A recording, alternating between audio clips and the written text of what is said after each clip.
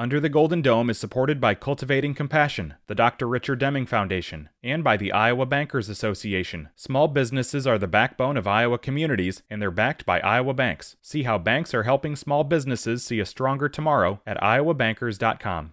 From Iowa Public Radio News, this is the Legislative Podcast, Under the Golden Dome.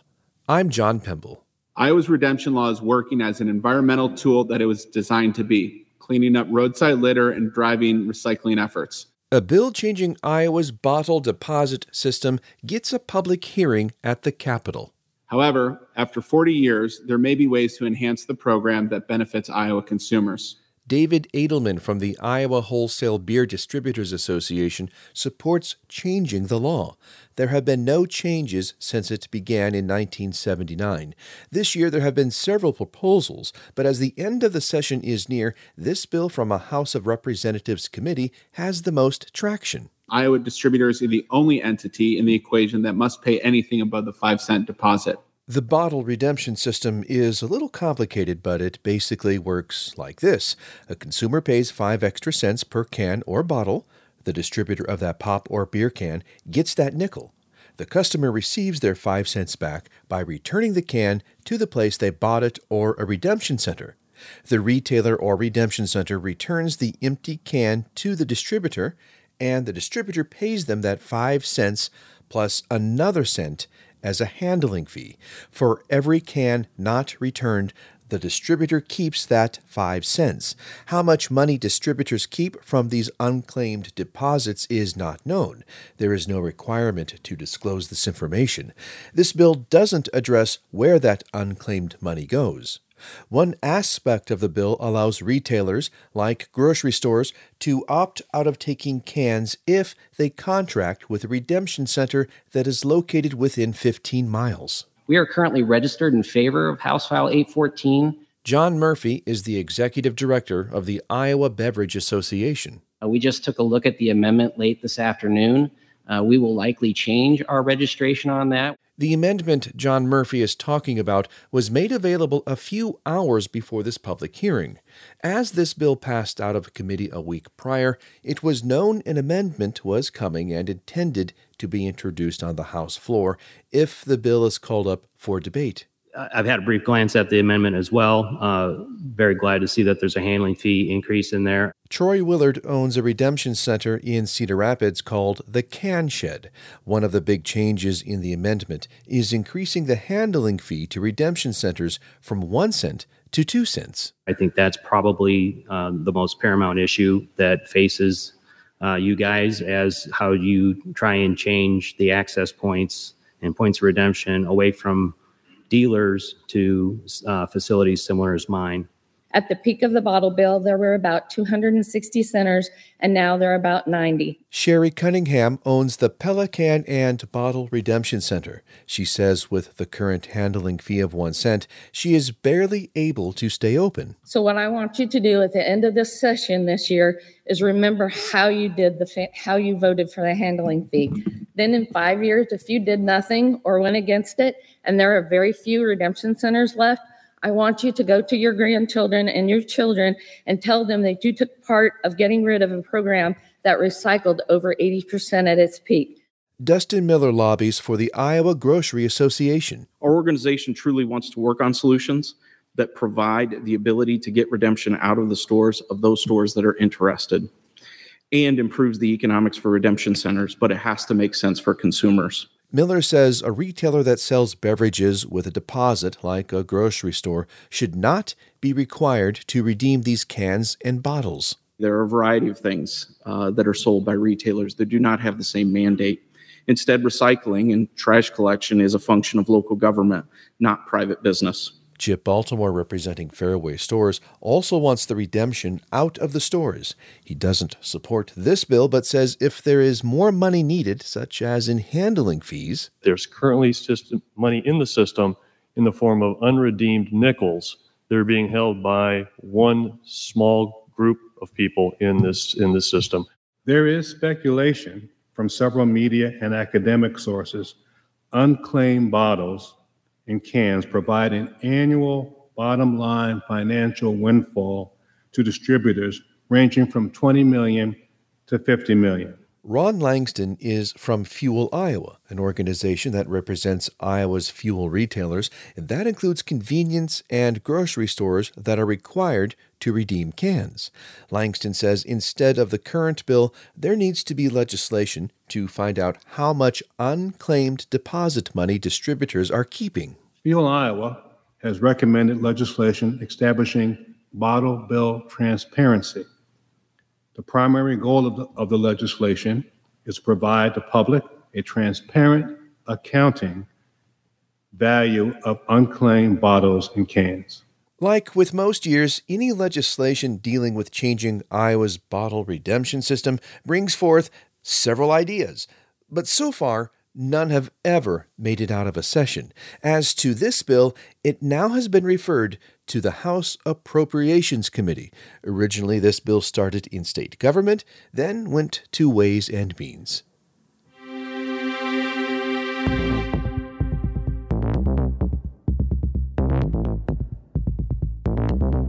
This is the HHS budget bill. And this bill appropriates a total of $2.03 billion from the general fund. Republican Senator Mark Costello presents the Department of Health and Human Services budget during an Appropriations Committee meeting. This funds the Department of Aging, Department of Public Health, Human Services and Veterans Affairs, and also the Iowa Veterans Home. Senator Costello notes one area that's not included in this bill. This bill does not contain the appropriation for $60 million for mental health regions, as that's contained in the SF 587, that bill, which we've already passed off the floor. It is in our budget. It's just not in this bill because it was in that other bill, which has passed already. The Senate passed SF 587, which removes funding for mental health away from property taxes and requires it to come out of the general fund. But that bill has only passed out of the Senate, and it contains numerous other property tax-related items that are unrelated to mental health funding. So far, that bill has not moved through House committees. We have a requirement for the Department of Human Services to implement the eligibility verification system for public assistance programs. This part of the bill draws the most attention during the committee process. It's in the 13th division. A bill's division is one way to separate sections of the bill that do different things. Sometimes a division is like its own bill. Earlier in the session, a bill that accomplishes the same thing for eligibility requirements has already passed out of the Senate, but has not moved through House committees. That last part we might be known as asset verification. And what our goal is with that is to try and make sure that the people that are eligible for these services get them, and that people who are not eligible don't get them, and to find that out quickly. This would require the Department of Human Services to verify the income and assets for people that are receiving or applying for public assistance. This includes Supplemental Nutrition Assistance Program, or SNAP. I'm here to speak in opposition to Division 13 of the bill. Tom Chapman from the Iowa Catholic Conference says the amount of income plus assets like a car could be counted to see if a household is eligible. The asset limit for food assistance, SNAP, food stamps, would be $2,250 per household. That's very low. And it also says that households with more than one vehicle would be at risk of losing their eligibility for food stamps. Just the fact of owning two cars, especially in rural Iowa, doesn't mean that people don't need help to get food. Most people need a car to get to work. We believe that this part would put 1 in 6 Iowans currently enrolled in food assistance at risk of losing benefits.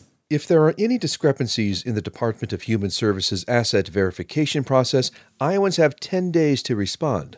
If the DHS doesn't hear from them, benefits are terminated. If there's any discrepancy between the information that the person gives the state and the state's review of that information, a timer starts. And so you've got 10 days to get that resolved. And we believe that's too short a time because sometimes people receive mail once a month that they would need to help prove that they need the assistance, and that 10-day period would be too time for that mail cycle to go through. I understand that there are a lot of people in this room that believe there's a high level of fraud. Leslie Carpenter from the Iowa Mental Health Advocacy says she doesn't believe there is enough fraud to place this proposal into Iowa code. I don't believe that there's enough fraud to outweigh the benefit of the people that really need these services. Furthermore, I'm really saddened and disappointed to see this division of the bill added to a human resource budget bill. It kind of breaks my heart. This bill contains some sections that Democratic Senator Amanda Reagan does support, but concerning Division 13... Instead of worrying about taking people off of assistance as far as regarding food, it is a time during this pandemic that we all were made aware of there is a need out there. And we do want it to go to the right people, but let me tell you, if you take people off of food assistance, you will increase the need in food banks and soup kitchens. Hunger doesn't go away just because we're not going to help people with it.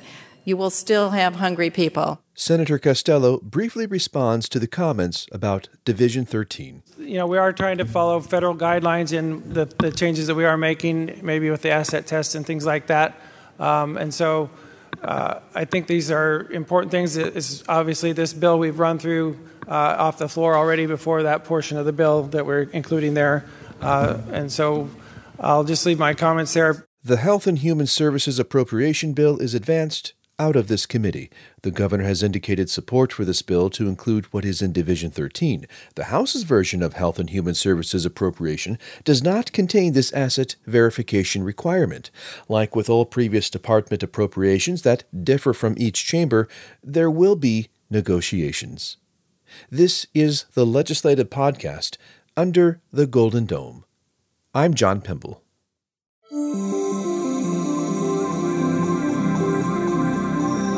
If you value knowing what's going on in your state, share this podcast with your friends. Make sure to tag Iowa Public Radio on social media and use the hashtag UTGDpod. Under the Golden Dome is supported by the Iowa Bankers Association and by Cultivating Compassion, the Dr. Richard Deming Foundation, fostering causes that enrich the community, generate understanding, and cultivate compassion, including above and beyond cancer.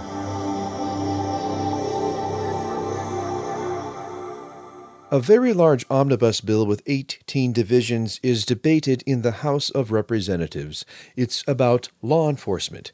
The floor manager is Republican Representative Jared Klein. We increase protections and support for our law enforcement officers while giving them the tools to keep our communities safe. We respond to the trends in unsafe situations we've seen arise in this past year, and we address what law enforcement told us they need to do their jobs more efficiently and more safely. With so many divisions, very few of them are discussed during this debate, but parts of these bills have already passed in one chamber or the other.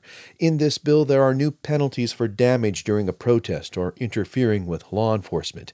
It also states 3 or more people protesting in a disorderly manner is a riot. Now, before we get into this debate tonight, let me be clear. If you support law enforcement, truly support law enforcement, you will be voting yes tonight. If you stand up tonight and say you support law enforcement, your words will become meaningless with a no vote on this bill. I think it's insulting and cynical to our voters to simplify a complicated issue by making it support or don't. It's just not right. Democratic Representative Jennifer Confirst. I support law enforcement. Democrats support law enforcement, and you can frame it however you'd like, and you will, like you have. In June, all legislators in the House and Senate passed the More Perfect Union Act. It allows the Attorney General to prosecute a criminal offense committed by a law enforcement officer. It also clarifies when deadly force is justified, prevents a law enforcement officer from being hired if they lost a previous job due to serious misconduct, and requires annual training on de-escalation techniques. Confirst refers to the More Perfect Union Act as she opposes this bill. We came together to advance that last summer, and that approach that we proposed, that I imagine we'll see again, addresses many of the issues we've seen in a way that protects law enforcement, pushes for justice, and fights for equity. It's unfortunate, to say the least, that we weren't able to discuss these issues today. It's unfortunate, to say the least, that we had no input on this legislation, and it's unfortunate, to say the least, that the spirit and unity of last summer's Plan for a More Perfect Union seems to have passed. There is a division of the bill dealing with qualified immunity. It was established by the U.S. Supreme Court in the 1960s. It can protect government officials from lawsuits unless they have violated clearly established laws. Democratic Representative Christina Bohannon, who is a lawyer and professor at the University of Iowa College of Law, says qualified immunity is a widely criticized doctrine. The reason it's so criticized is because under the qualified immunity doctrine, no matter how egregious the misconduct is, no matter how wrong we all would agree that it is, there would be no liability unless it violates, quote, clearly established law. So even if an officer uses clearly excessive force in violation of departmental policy, they are immune just because there hasn't yet been a court case deciding that this exact conduct violates the law. That is why the Iowa Supreme Court in 2018, in a case called Baldwin v. State, rejected this standard. It said that the qualified immunity standard puts too much weight on how clear the law is and too little weight on how clear the wrongdoing is, which means that this qualified immunity part of the bill is almost certainly unconstitutional under the Iowa State Constitution. There's probably not a person in this room that doesn't support the police department, nor doesn't support the community. Democratic Representative Akeo Abdul Samad was seen often last summer during protests in the Des Moines area to mediate between angry protesters and law enforcement. What happened is you have young people that reacted to pain, young adults that were hurt. Everyone didn't tear up a building. A lot of those young people stopped individuals from tearing up buildings, but they reacted to a situation that they already lacked trust in a system, not just with police department, but in the power with us. Was that all correct? No, but they did. This bill adds penalties for public disorder like aggravated misdemeanors and Class D felonies. It also includes penalties for obstructing roadways, committing property damage, and can be guilty of a Class D felony if present during a riot. Democratic Representative Mary Wolf opposes these increased penalties. We have a bill that combines more protections and support for law enforcement with provisions creating a lot of new or expanded crimes with a lot of arbitrarily, I think, selected penalties that won't do anything to make Iowa safer, that won't do anything, in my opinion, to protect law enforcement, but basically sends a message to Iowans and to Iowans who feel the need to protest to protect their rights that, okay, you want to come to the Capitol and yell and scream? You want to stand on a sidewalk and ask for justice? That's fine, but guess what? We just made it a lot more likely that if you do that, you're going to get arrested, you're going to get charged with a high-level misdemeanor or even a felony for doing something that right now is either not a crime or a very low-level crime, and that'll show you. During protests in Des Moines last summer, there was some property damage.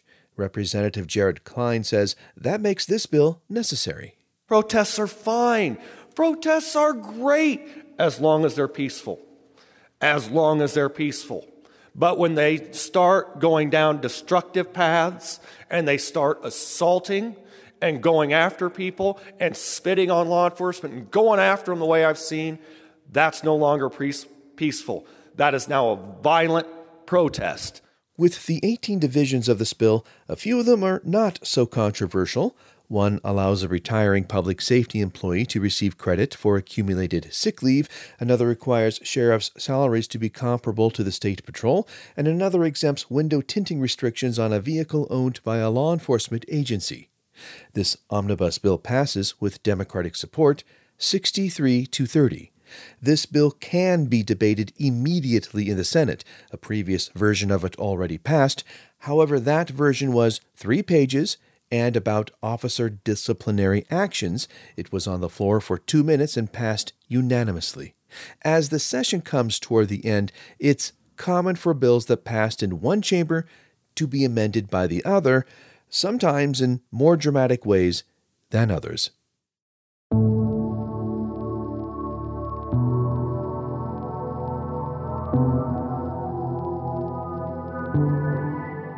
The 2021 session is scheduled for 110 days before per diems run out. Day 110 is Friday, April 30th. Historically, the session rarely ends even when the per diems do, but in recent years, the session ends in a matter of days after. What that means for this weekly podcast is we're planning to release the final episode for this year after the session ends. That will happen within 24 hours of Sine Die, which is when the gavel is slammed for the last time. Of course, nobody really knows what is going to happen from week to week in the legislature, so make sure you are subscribed to this podcast in your podcast feed. That way you'll get the final episode right when it is done. So much help for this year's podcast comes from Iowa Public Radio's State House reporter, Katerina Sostarek. She has a lot of stories about this session on our website, iowapublicradio.org. Additional help also comes from Radio Iowa's Kay Henderson. The script editor for this episode is Iowa Public Radio News Director Michael Leland. Digital team support from Kaylin Troutman and Matt Siren. I'm John Pemble. Under the Golden Dome is a production of Iowa Public Radio.